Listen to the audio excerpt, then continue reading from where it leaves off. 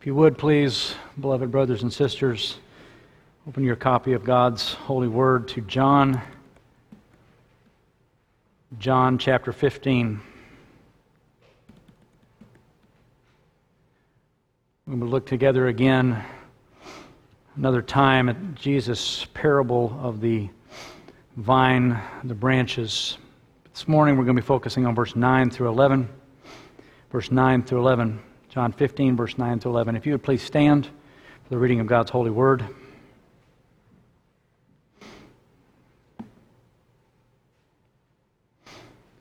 Jesus says this, "As the Father hath loved me, so have I loved you. Continue ye in my love.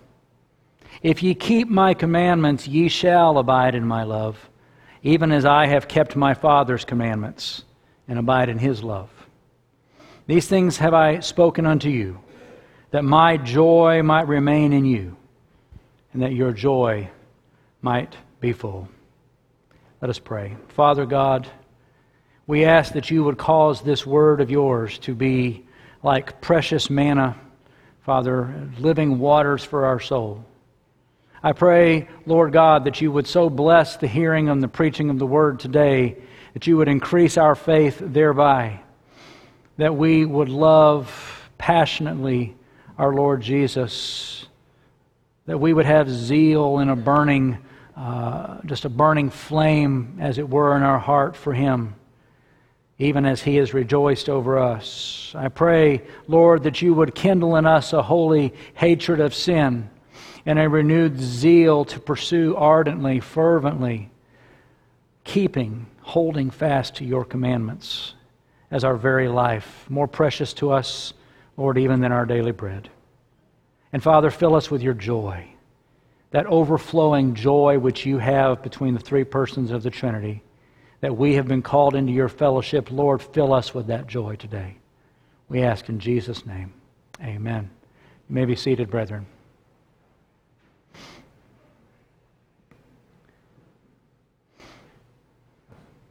When I was in college, and I want to preface this by saying that my experience in those years should by no means be considered normative or even desirable. I made a lot of missteps back in those days. But the Lord used them, and He's turned them for good, and He's brought good out of them. But when I was in college, there were two fundamental things going on in my life. Many things going on, but two primary things. One was that in my experience, I happened to be attending a very godless, anti-Christian university, the University of Texas at Austin. And as it were, I was not only attending the university, but I happened to be in the liberal arts department, which was arguably the very heart and soul of the anti-Christian hatred at this university. I had professors who would walk into class with shirts on that said, "God is dead, deal with it. Your God's a joke."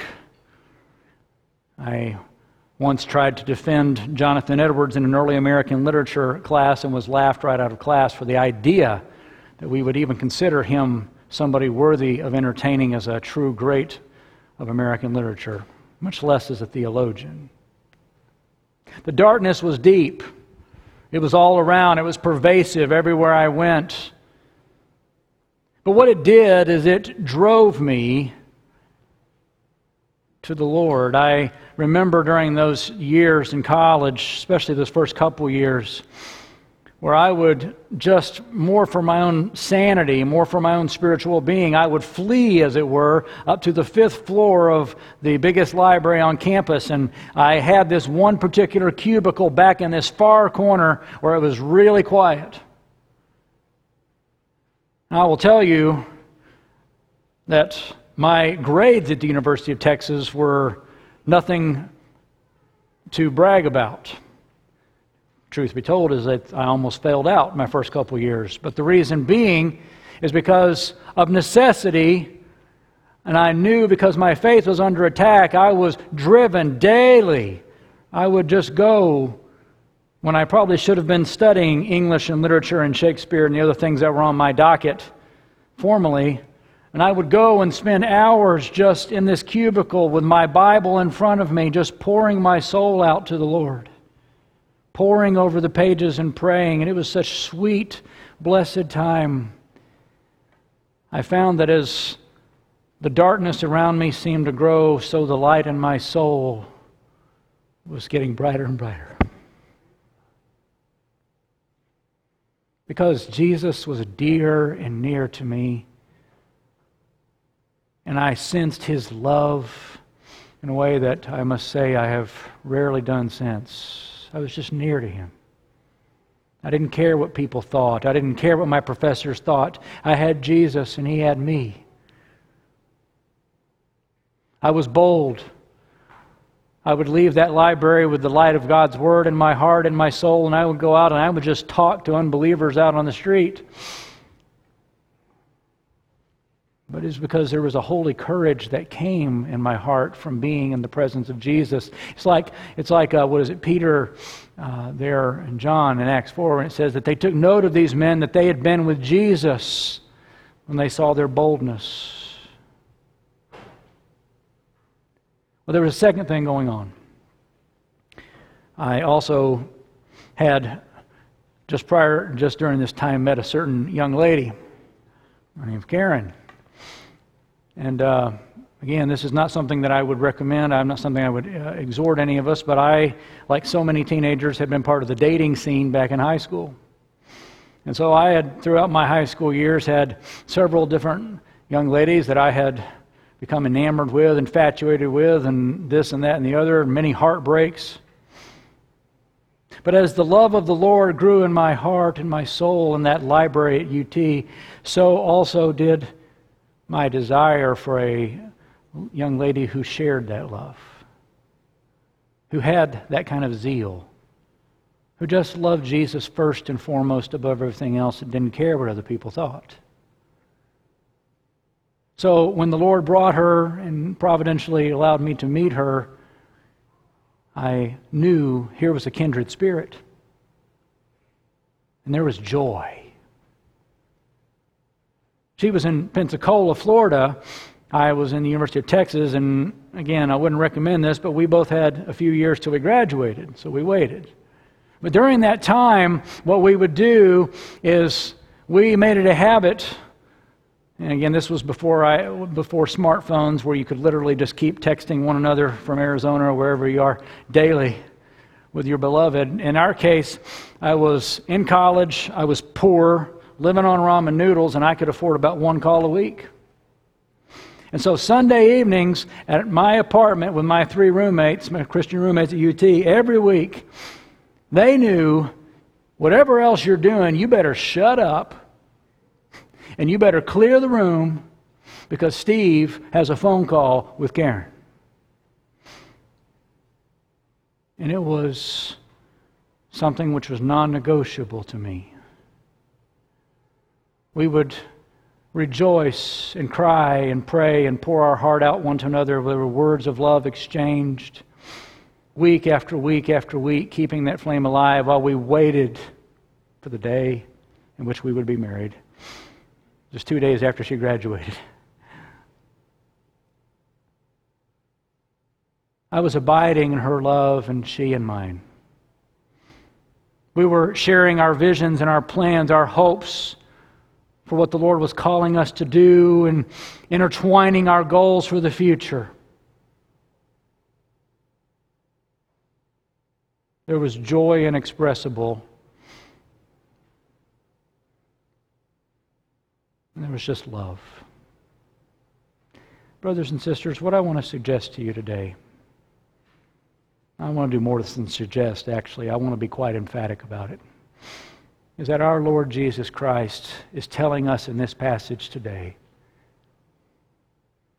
that what He wants for you and I is that kind of love, that kind of passion for Jesus. And that overflow of passion which will flow naturally to others, His people who share that passion, who love Jesus too as their supreme, as their all in all. You just can't help it. As 1 John said, if we love God, we will love His people. I don't have to even be commanded to love His people. Those who overflow with love for Jesus, I'm just going to gravitate, and you will gravitate, I trust, towards people who share that. It's contagious. It's wonderful. It's joy-producing. These last three verses, verse 9 through 11, come right after the parable of the vine and the branches in verse 1 through 8. And they serve kind of as a conclusion, if you will, on what Jesus has been saying. He moves from speaking parabolically, you might say, and using the imagery, to being very forthright in what the implications of the vine and the branches are. And the two things that He has shown us so far is, number one, that participation in Christ's life is the only source of all spiritual good and blessing. Period. Earnest, fervent drawing in of the vine and of the sap of the vine, the Holy Spirit and the Word of God daily, is the only source that will yield spiritual good and blessing and will last and endure. And secondly, in the parable, Jesus showed us that abiding in Him is the necessary means of participation in that life. We saw again and again Jesus say, "Abide in me, and I in you. Abide in me, you will bear fruit. If my word abides in you, and ye abide in me, you will ask what you will, and it will be given to you," and so on. We've talked about the abiding in Christ. Those were the two fundamental lessons Jesus wanted us to get. The parable spoke about our abiding in Christ, and He is us. And the text today, verse 9 through 11, actually defines very clearly what that abiding is, and it makes it more tender. It makes it more gracious by changing abiding in Christ, and He and us are abiding in Him and His Word in us. And Jesus today says that here's the essence of it. If you abide in my love, if you abide in my zeal, my passion for you,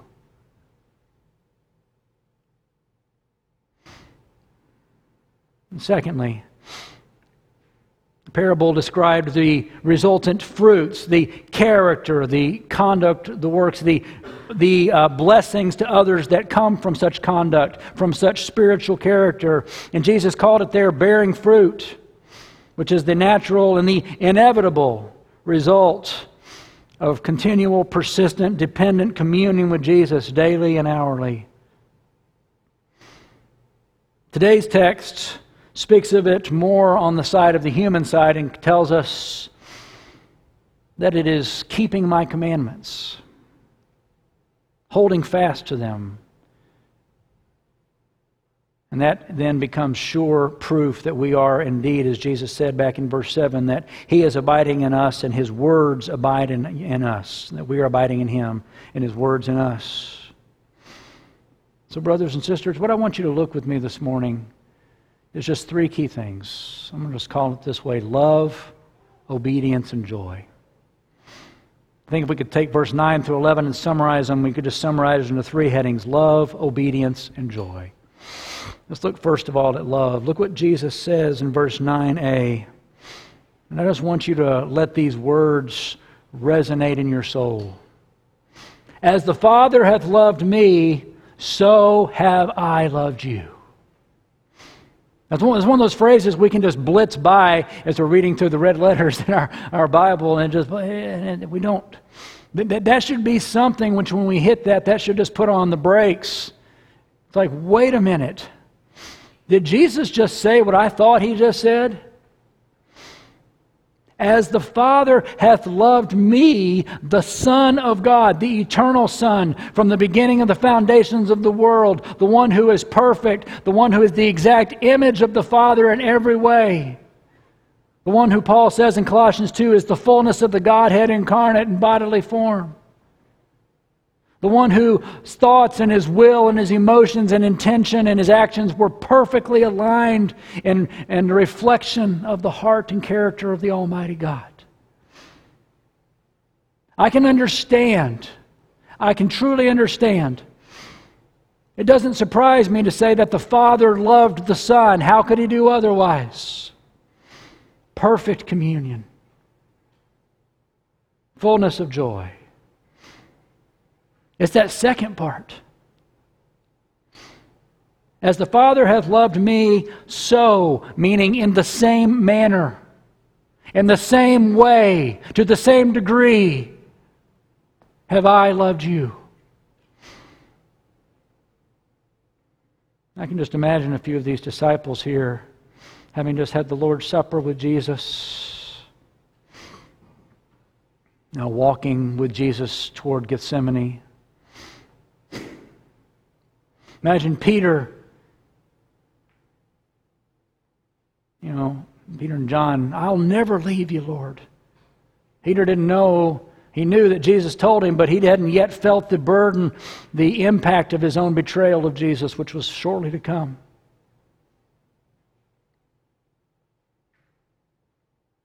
These other disciples who were with them, Jesus just says, as the Father has loved me, in the same way I have loved you.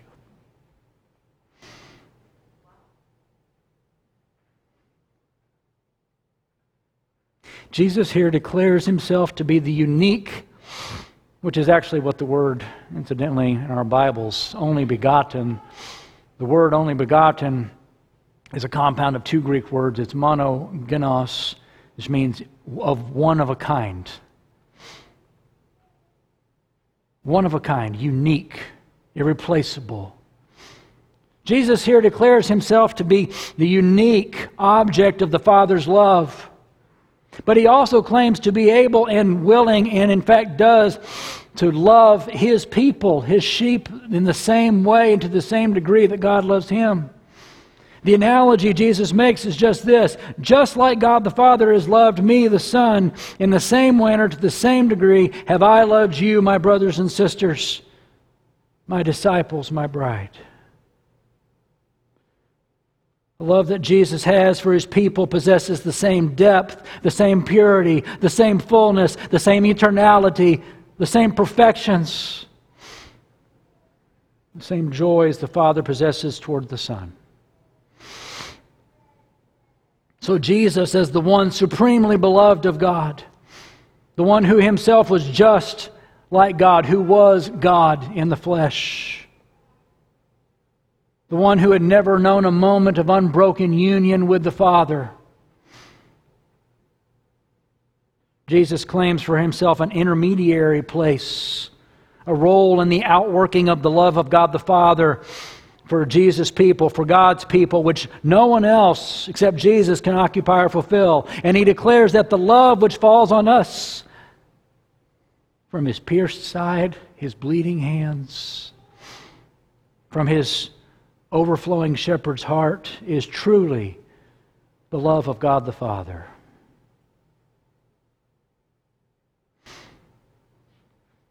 Later in John 16, I won't ask you to turn there, but one chapter over, Jesus will actually make this point quite clear in John 16:26. He's going to tell the disciples, in that day you will ask, as you will ask of the Father in my name, and I do not say that I shall pray the Father for you. For the Father Himself loves you, because you have loved me, and you have believed that I came forth from God. So yes, Jesus does live to intercede for us, but it's not as if God the Father doesn't or won't hear us. Jesus says here that the Father Himself loves you just as He loves the Son. Well, how does the Father love the Son, and how does the Son love us? The Father takes great pleasure, great delight in His Son, because the Father delights in the glory of His own perfections, the perfect image of God, which is reflected back to Him supremely in the face, the works, the affections, the countenance of Jesus Christ. John chapter 1, of His fullness we have all received in grace for grace. He is the fullness of the Godhead. The Father delights in the Son because the Son lives exclusively to delight in and manifest and rely on the glorious perfections and all sufficiency of the Father in total dependence upon Him. The Son has a total and perfect orientation and consecration to the fame, to the name of His Father and the expansion of His Father's kingdom and righteousness. That very kingdom which then the Father has given over to the Son. Perfect union. In the same way does Jesus love His people who have been made clean by His word. You remember back in verse 3 of John 15, ye are clean. We talked about that idea. The idea is your heart is pure toward Him. You love His word. You desire it so that the sap can flow through you and bear good fruit. That's what clean means. If you love Jesus, brothers and sisters, you say, Steve, I know I'm not as clean as I should be, at least outwardly, but Jesus has made me clean, and I'm relying wholly on Jesus, and I love Jesus, and whatever we need to do, Lord, make more of Jesus in me. Make me more fruitful. Jesus says, assuredly believe and know that as the Father has loved me, in the same way have I loved you. You are my disciples. Will you stumble and fall? Will you fail to bear as much fruit as you ought? Yes. Will His love for you be diminished? No, it will not. The Father loves the Son by always being present with the Son. You remember in the garden, even when the disciples forsook Him, Jesus said, but my Father is yet with me.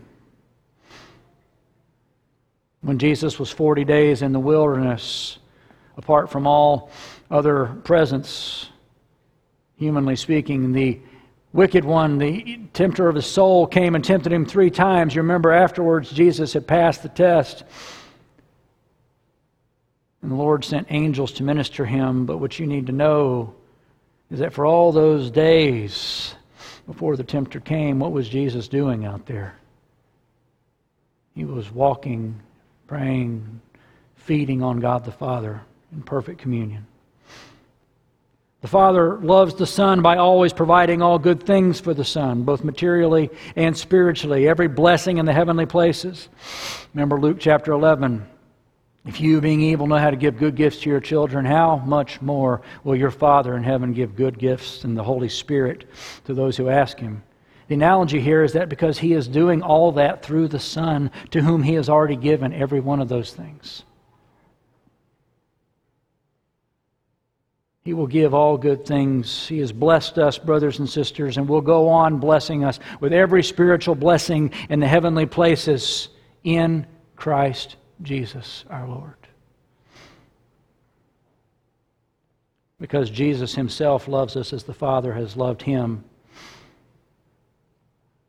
The Father also loves the Son by sanctifying Him wholly in His humanity unto Himself, to have perfect dependence and perfect consecration unto Him and fullness of joy in the Father, just as the Father has in the Son.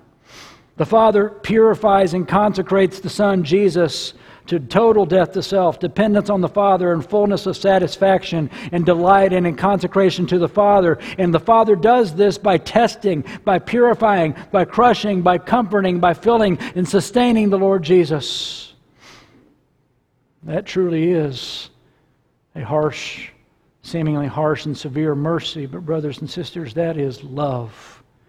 That is the love of a Father who wants what is best, not what is trivial and passing, but what is eternal, and wants what is best, which is God Himself, to be formed in the Son. Remember Isaiah chapter 53. These astonishing words, Isaiah 53 verse 10. Yet it pleased the Lord to bruise Him. He has put Him to grief. When you make His soul an offering for sin, He shall see His seed, He shall prolong His days, and the pleasure of the Lord shall prosper in the land, in His hand.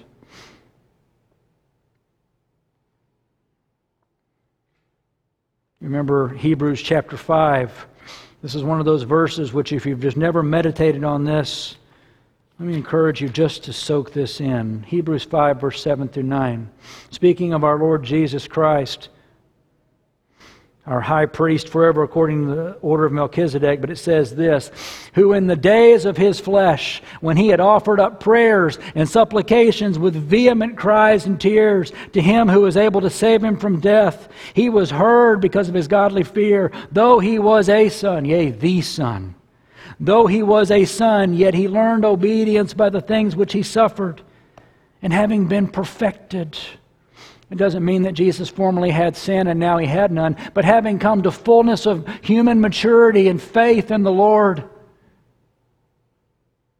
and his God, he became the author of eternal salvation to all who obey him. It was Jesus who grew in wisdom and stature and in favor with God and man in his humanity. And he, though the eternal Son of God without sin, had to learn to fully and wholly, in age-appropriate way, trust in God. And to lean into God. And he did it, brothers and sisters, it says, through the Father chastening him, through suffering. So it shouldn't surprise us then when we read things like 1 Peter.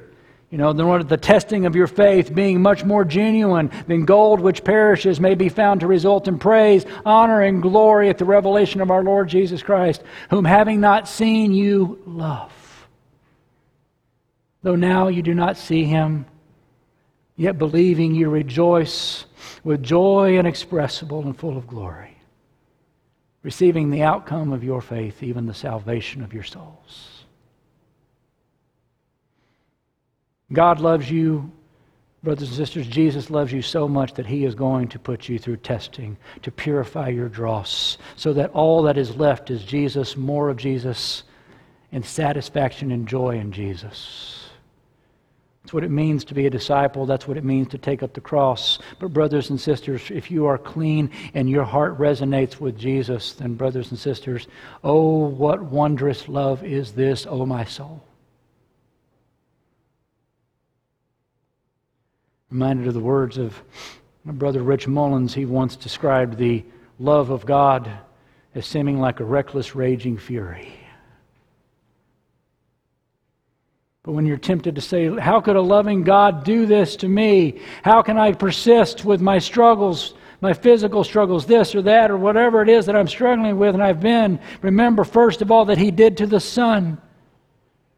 It pleased the Lord to bruise him, to purify him. And so too with you, because he loves you so much that he's not going to let you hold on to anything which sits in place of Jesus as the number one supreme affection of your life. He will not rest until we get to the place where we can say with Paul, I count it rejoice in my infirmity, for when I am weak then I am strong, for I see that his grace is made sufficient in my weakness. Whatever allows me to show more of Jesus, less of me, is good and right. And I will, by God's grace, rejoice in it, even though it's painful. You can truly understand what Paul means in 1 Corinthians 6 when he says, sorrowful and yet always rejoicing. Is that a contradiction? By no means. The joy which cannot be taken away. But where there is sanctification, the Father also loves the Son by honoring and glorifying the Son and entrusting all things to him. And so too the Son does with us. You may say, Steve, what are you talking about? Because you recall in Philippians chapter 2, Jesus, after he humbled himself and became obedient to the point of death, even the death on a cross, and being found in appearance as a man, he was crucified as a criminal. Therefore God also highly exalted him and bestowed on him a name which is above every name, that at the name of Jesus every knee should bow, those in heaven and on earth and under the earth, and every tongue should confess that Jesus Christ is Lord. You may say to me, Steve, that's wonderful. I thank God that Jesus is on the throne. I thank you that the Father has loved the Son and given all things into his hand, John 3:35. I'm rejoicing that John 5 tells me that the Father loves the Son and shows him all things that he himself does. I would expect God the Father to do that for Jesus the Son. But then Jesus goes on in John 12 he goes on and says that the works that he does, that when he ascends to the Father, that he will give us that same Spirit that we may do even greater works. Works of faith, that we may walk in those same steps. Scripture assures me that I am a co-heir. I am a priest and king to my God. That Jesus, the one who has loved me passionately and loved you, that not only has the kingdom been bestowed on him, but that a kingdom he bestows on us. That we will reign with him. 1 Corinthians 6 verse 3. Do you not know that we shall judge angels, Paul says? You want a verse that'll rock you? Look at Revelation 3 verse 21. To those who are the recipients of the love of Christ, that sustaining, perfecting love, that they are fruitful in the Lord, who remain passionate to him. Listen to what he says. Revelation 3, I'll read verse 20 and 21. Behold, I stand at the door and knock. If anyone heareth my voice and opens the door, I will come into him and dine with him. Dining is that idea of close table fellowship. And he with me, but then look at this. To him who overcomes, and he will overcome by the blood of the Lamb and by the love of Christ. To him who overcomes, I will grant to sit with me on my throne, as I also overcame, and I sat down with my Father on his throne. Brothers and sisters, do you believe that? I can't even begin to imagine. My Lord Jesus loves me and loves you so much that he's going to cause you by faith to abide in his love, to hold fast to him, and he will bestow a kingdom on you, and you will sit with him, even as we are already seated in heavenly places. We will reign with him for eternity. And even now in this life, by our prayers, we are sons and daughters of the living God, and we pray. And when we have this kind of passion and zeal and are consumed by his kingdom and righteousness alone, we will see answers. Jesus says as much back in verse 7, chapter 15. Do you love him, saints? It's your destiny. Do you love him? Does it stir your soul to love Jesus and rejoice and delight in him supremely as he has loved you and rejoiced over you? If so, then the most evident fruit of that will simply be this. Will be about keeping his word. Verse 10. That's why Jesus goes on and he says, continue in my love. If you keep my commandments, you shall abide in my love, even as I have kept my Father's commandments and abide in his love. What's that all about? The command is that you continue, you abide in that affection.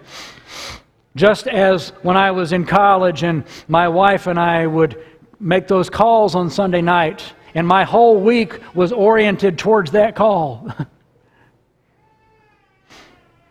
All Lord's Day long, I was going on Sunday morning and getting filled with Jesus at our church down there.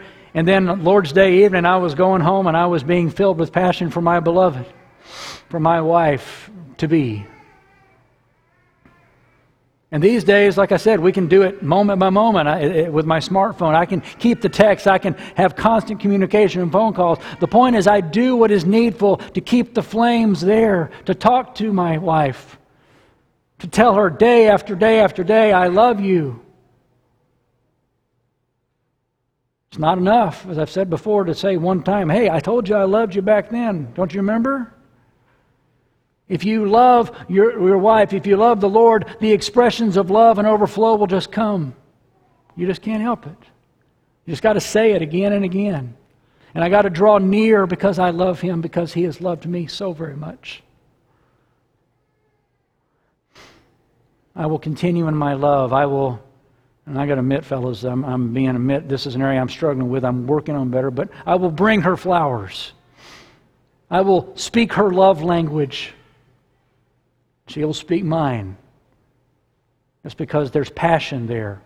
And I want to keep the fire warm And I want to put away anything and everything that will keep me from being undivided and wholly affectionate in my attentions for her. So if anything, when you drive by a billboard or whatever, it's inappropriate, we're going to look the other way. If a magazine or you see something there comes in, it's like, you know what? I don't want anything that's going to diminish my affection for her, and so all of the things necessarily must be excluded that take away, that hinder that. That's what Jesus means here, to abide in His love.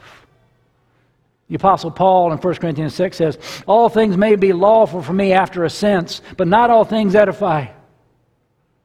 All things may be after a fashion lawful for me. I can say, is it wrong, for me to go and if I wanted to take and just go away for a few weeks and do something and leave my wife and say, I'll be back, honey. I could do that in itself, but if I don't communicate with her, if I don't consider the impact on her, I could be undermining and eroding the marriage even if it's not inherently evil in itself. I could be watching things into the ear gate or the eye gate that are diminishing my affection for Jesus.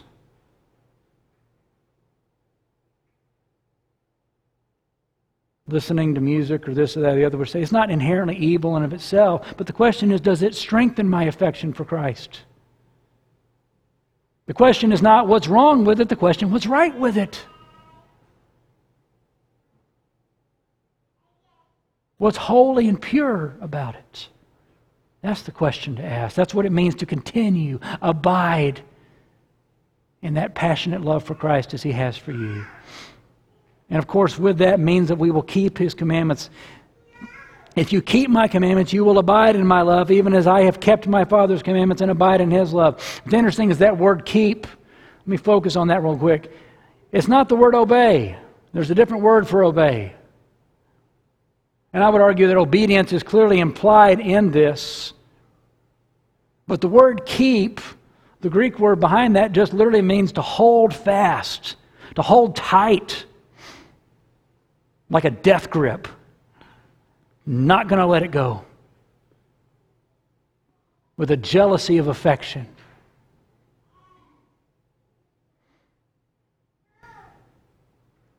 Jesus says, if you keep my commandments, if you hold them fast as more to you than your daily bread, man liveth not by bread alone, but by every word that comes out of the mouth of God.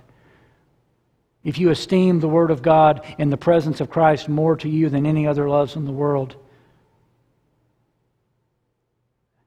and that means that what Jesus says, whatever He says, and all that He says, I say, Lord, I believe it. You said it.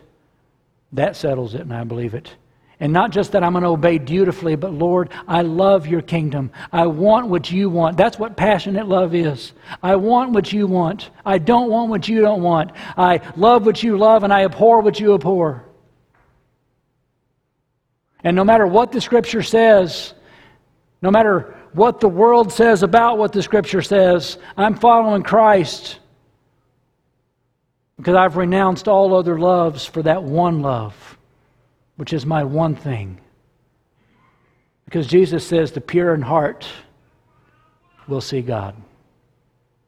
They will see the works of God. They will see the work and the power of God. They will see the love of God manifested. The pure in heart, brothers and sisters, will see God working. They'll see answers to prayer. They'll see power in the church.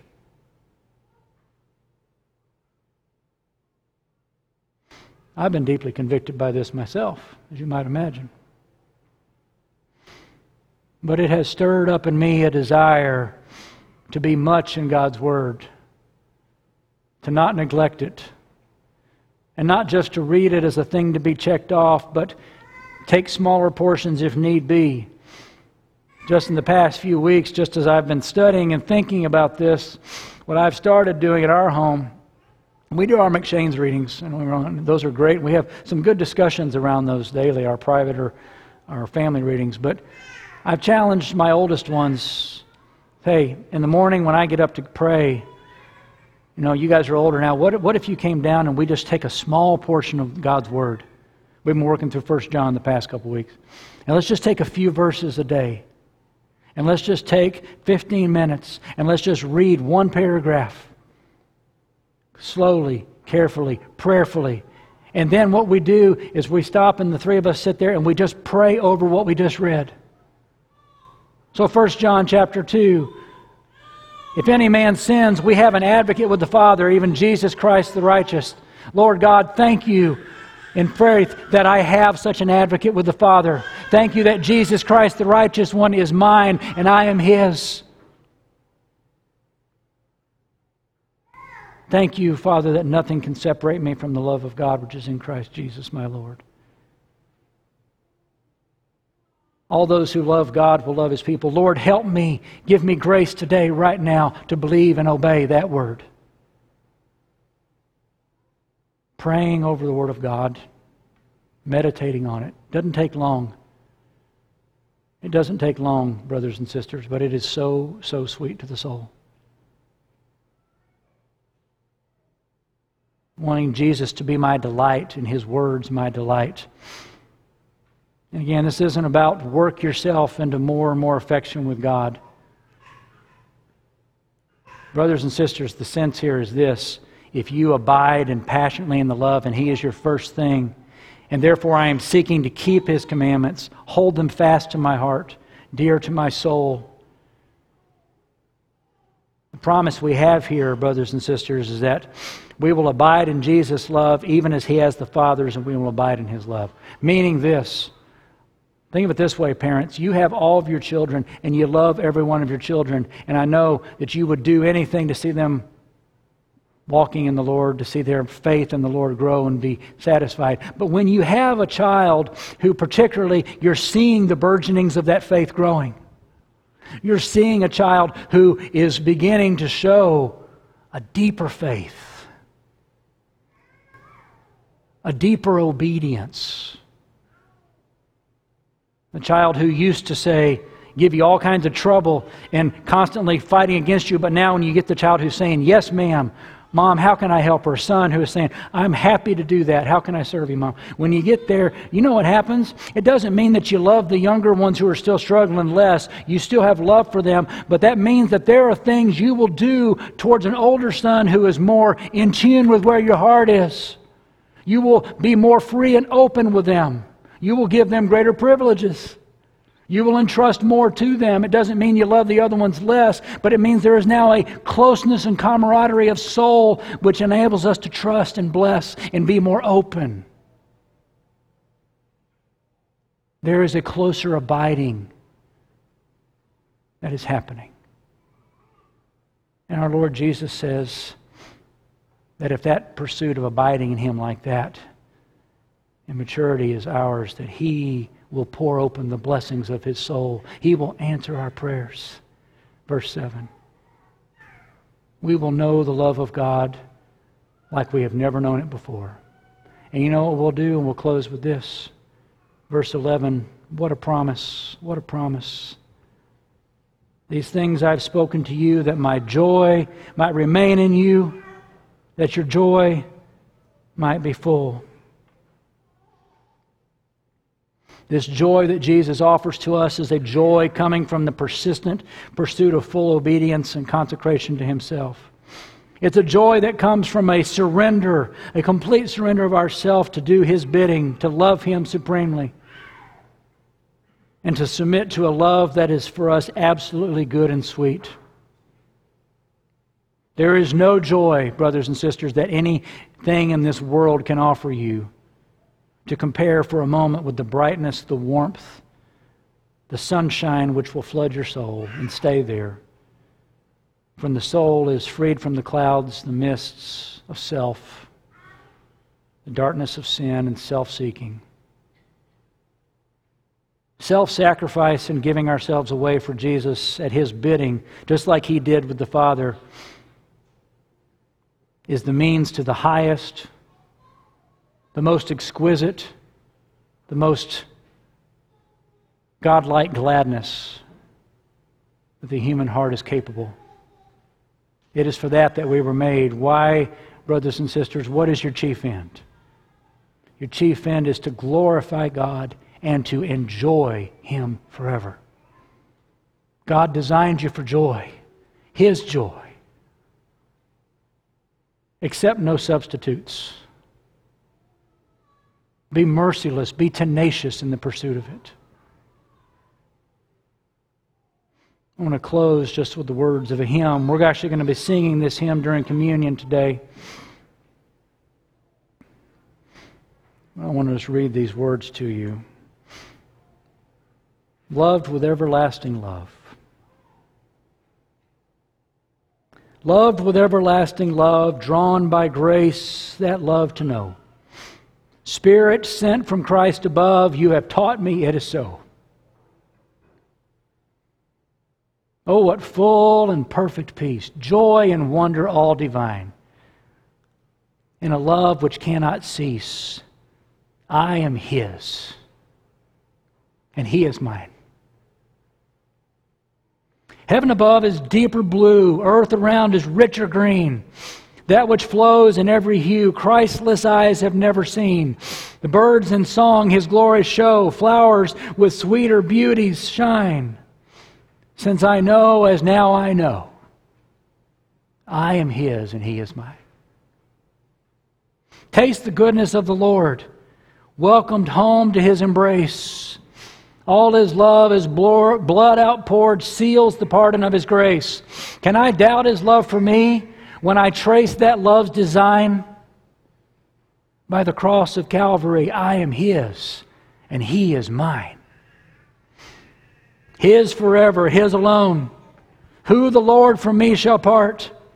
Ah, with what a rest of bliss Christ can fill the loving heart. Heaven and earth may fade and flee, firstborn light in gloom decline. But while God and I shall be, I am His, and He is mine. Let's pray. Oh, Father God,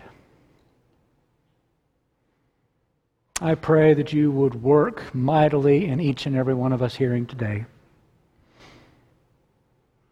Lord, there is much dross. There is much, Lord, I know in my life and my brothers and sisters, much that we live like in Vanity Fair. And there's so many things calling for our affections. The stuff of earth that competes for the allegiance we owe only to the giver of all good things. Lord, I pray that You would cause us to stand. Let us be as people who are longing for our home, longing for our Lord.